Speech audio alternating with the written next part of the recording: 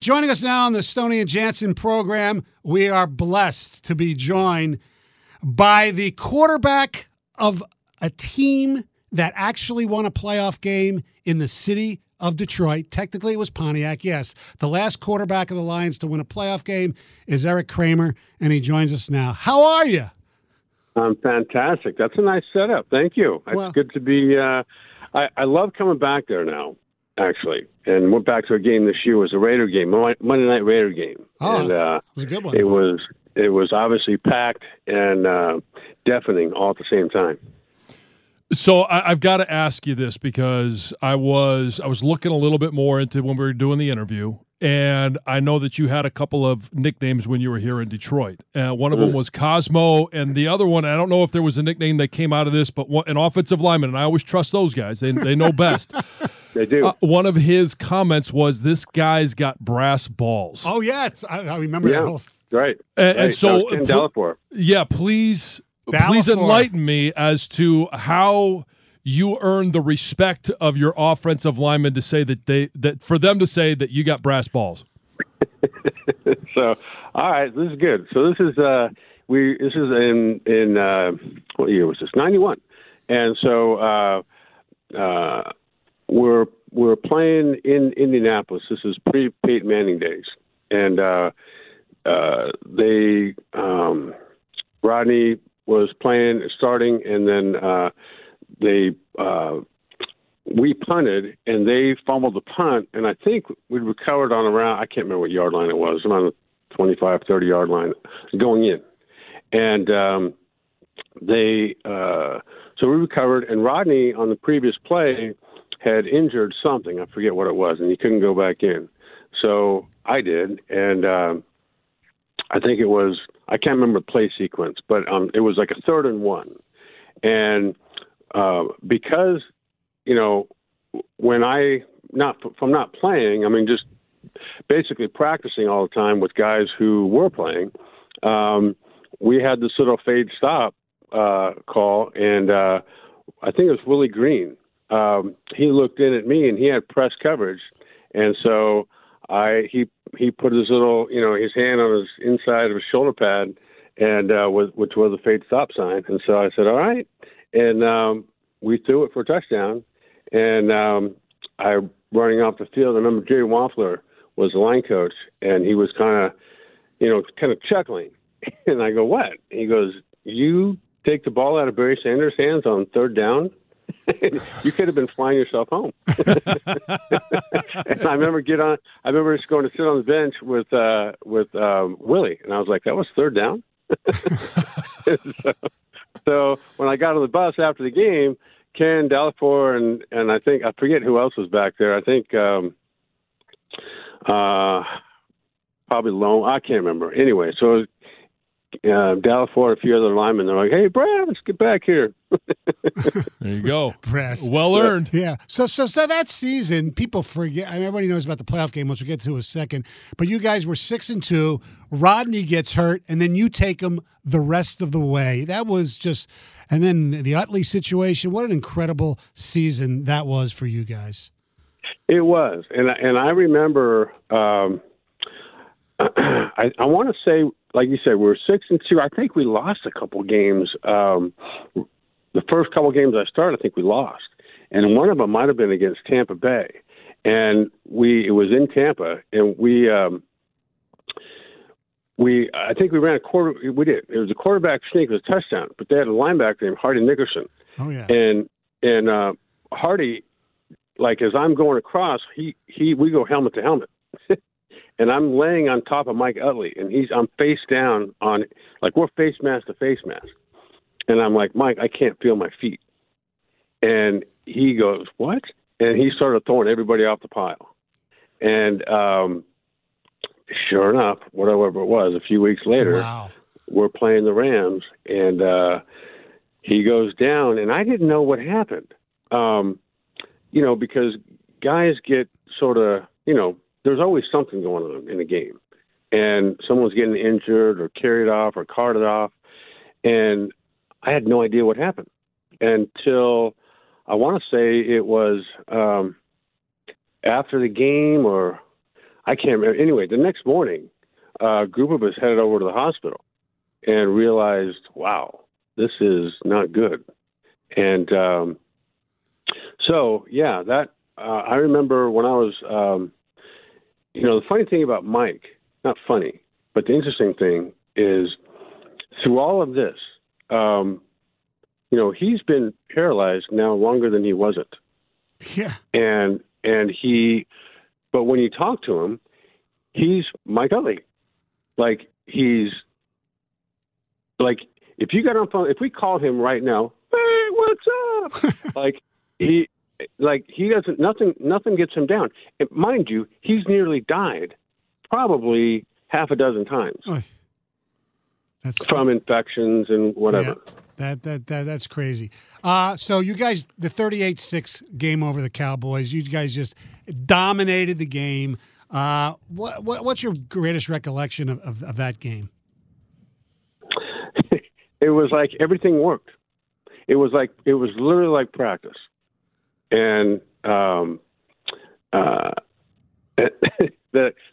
in every phase of the game. And I remember, so I played as a strike player in 1987 with the Falcons, and Tony Casillas was on that team. So he played for the Cowboys at this time. Mm-hmm. And I remember him and Jack Del Rio were kind of popping off during the week about I was just a scab player. Well, for the Super Bowl that year in '87, Tony had a little party at his house and invited me. So I just, it was kind of like after the fact, like, who the F do you think you are? That was my little break to get in. You decided to strike, not me. and some of the players didn't cross. Some of the NFL players didn't even cross the line. Right. And so, or did cross the line. Excuse me. And anyway, that's. I just remember that day in general, in every way. Like I think Melvin Jenkins picked off a pass for touchdown. Mm-hmm. Defensively, and I can't remember. I want to say Mel Gray had a really nice punt or kick return, and offensively, we didn't run the ball all that well, but we threw it all over the place. And it's funny because obviously the play that Barry scored and turned everybody around on, that was his one play of the game. And he faked your boy Casillas out of his jock. He did. Yeah. He did. But it was like. That was one game. He really didn't do anything other than that one play that's on every highlight reel. Well, and I was growing up at that time. I grew up here in Detroit, and I watched that game, so I know what it felt like as a fan, leading up to it, getting that win from a player's perspective, especially the quarterback of that team. What was it like leading up to that game and then following it? Because and obviously since then, it's been the only playoff victories that this city has known, and we all know that this town loves the Detroit Lions. And that's what I felt, John, when going back to that game. And I've been to every game for the last 3, 4, 5 years. I've gone back to the alumni game, and so that Monday night game was the closest thing I felt to that this past season, and it was electric. I mean, there was. In the Silverdome back then, I don't know how many it held. I want to say it was closer to 80 or some thousand. Absolutely. And everybody had a white something to shake. And so it was – I'm just glad I didn't play for Dallas that day because it was deafening. And that's Ford Field that night. That Monday night game was the closest thing I'd ever heard of that. Yeah. Final. And it was all I can say is it was fun. Yeah. Final thing about the Lions' career, it's you guys in Dallas, everybody thought were going to be the teams of the decade. Dallas obviously was. You guys weren't. You went to the playoffs again. You had that great game against Green Bay that they show all the time with the Sterling Sharp, and you guys, you had the interception that went back 102 yards, but you drove right back down the field to take the lead before the Sharp play. Would you ever have imagined? Back in 91 even, that would be the last playoff game that group, let alone the franchise, had ever won. No. know, because did you see? Have you guys? I know I've seen the Barry's the documentary Bye Bye Bear. I've seen that. Yeah. Did you guys see the All Madden one? No. So check that out. And Tom Rinaldi was one of the producers on that. And I texted him the other day. I was like, wow, I didn't know you were a producer on this. And I said, had we had a coaching staff and an organization like Dallas, we probably could have won a couple Super Bowls. Yeah. And he goes, yeah, I agree. And but you're right. I mean, that team in '91 really mirrored the current team of Detroit. And in terms of, talent-wise and being young, what I see on this Detroit team that's different is that the coaching staff actually does know what they're doing, and they seem all rowing in the same direction from the top down. That I think none of us have seen in Detroit, maybe ever. Well, when you were here, you had the owner call the wrong guy, congratulating him on being the starting quarterback, right? It was you, Andre, and Rodney, if my memory's correct, right? What Mr. That's Ford right. called? Well, how'd that go down?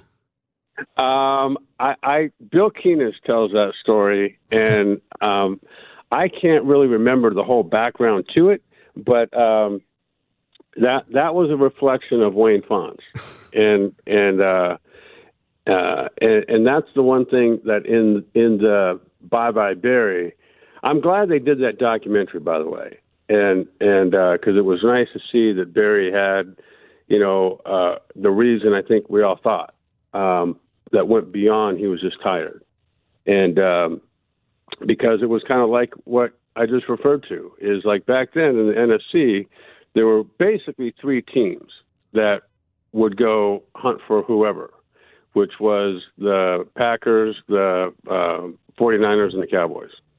And the opposite was true of Detroit. And I remember how Wayne comes back and he's talking, all we needed was a quarterback. Like, all we needed was a freaking coach. Like, did you even know where the practice field was?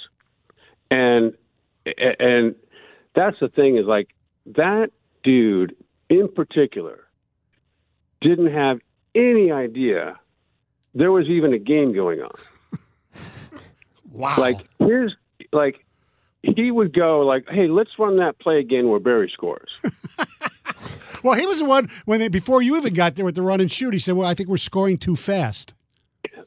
Okay, got it. And that was his, like, do you remember Clay Matthews? Not the one Green Bay, but his dad played with the Browns. Mm-hmm. Okay, so Clay and I have been friends for a long time. And Wayne Fonts was at FC when Clay was getting recruited. In fact, that's who recruited him.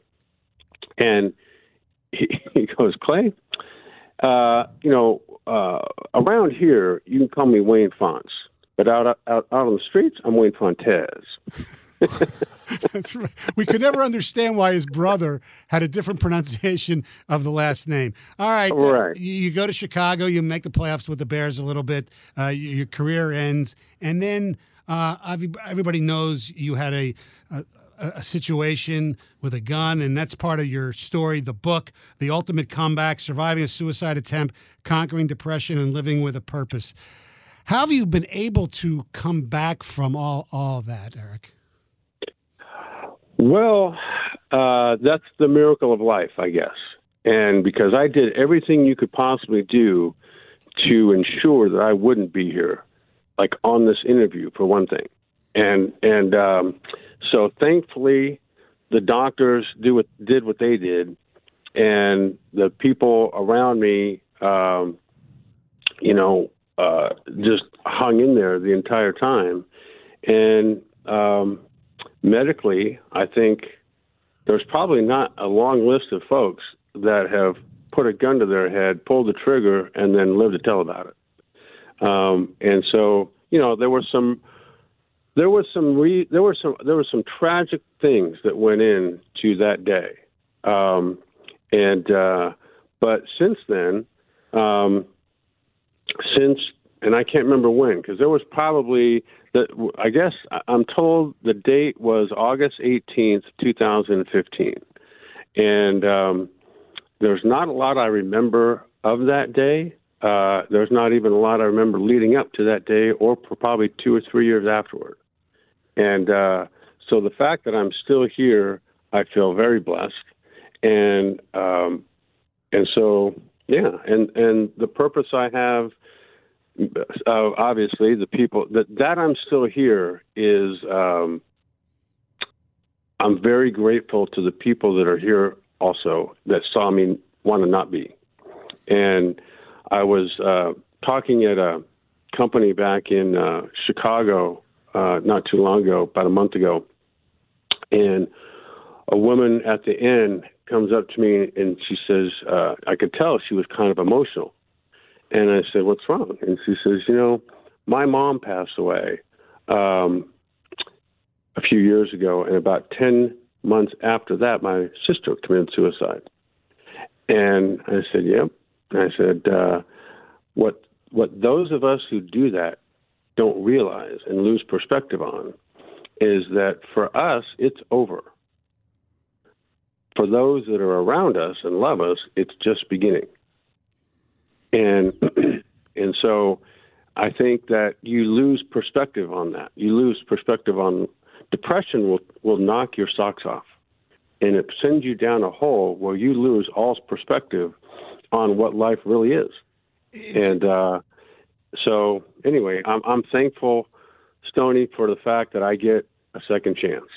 And so there's a couple projects I'm involved in now, actually have started, that have to deal with mental health for young kids and families, and a passing camp for high school kids. I know that there were a lot of things that led to that moment, and whether it was, a lot of family issues that were going on for you, the loss of your son, the loss of your parents, the ending of your career. How much do you think the head trauma that you suffered during your career played a part into the depression and what got you to this place? Well, none of us will ever really know, will we? No. At least not at this point. And so, and I think you're referring to the CTE. Yeah. That's obviously a big part of the lives of those who've played any sort of sport where head trauma is a factor. And, had you asked me prior to this how many concussions I'd had, I would have said one. Because in high school, I played safety, and I knocked myself out on a hit, and ended up in the hospital that night. And but if you look at it like they look at it today, I couldn't tell you. Couldn't put a number on it. Because then if you go back to all the times that you were kneed in the head or got slammed on the ground, or then, and if you think back to from youth football up through high school, college, pro, then, I don't know, 500. Wow. And so then you kind of get a feel for, like I'm not a person that will, like at this point in life or ever, I'm not a person that would walk into a room and forget while I'm there, or forget my way home, or anything like that. But I don't know. To answer your question, I don't know what role that has played. I'm guessing some. It would have to be part of the equation. Yeah, but I don't know how to answer that in a definitive way. Nor do I think anybody does. Yeah. The book is The Ultimate Comeback: Surviving a Suicide Attempt, Conquering Depression, and Living with a Purpose. The author, the last man to quarterback the Lions to a playoff win back in January of 1992, Erik Kramer. Always was a great guy. Thank you so much for joining us, and we're glad you're alive to tell your story. I'll tell you that. Yeah. I am too, man. I appreciate that. Always good to be with you, Stoney. And go Lions. We're headed back to the playoffs, I hope you know. Yeah. And so, yeah, this is I know the Lions have stubbed their toe here those last few weeks, but they'll get it back together. All right. Thanks a lot, Eric. Appreciate it. You got it, guys. Take care. That's Erik Kramer here. Stoney and Jansen, 97.1 The Ticket.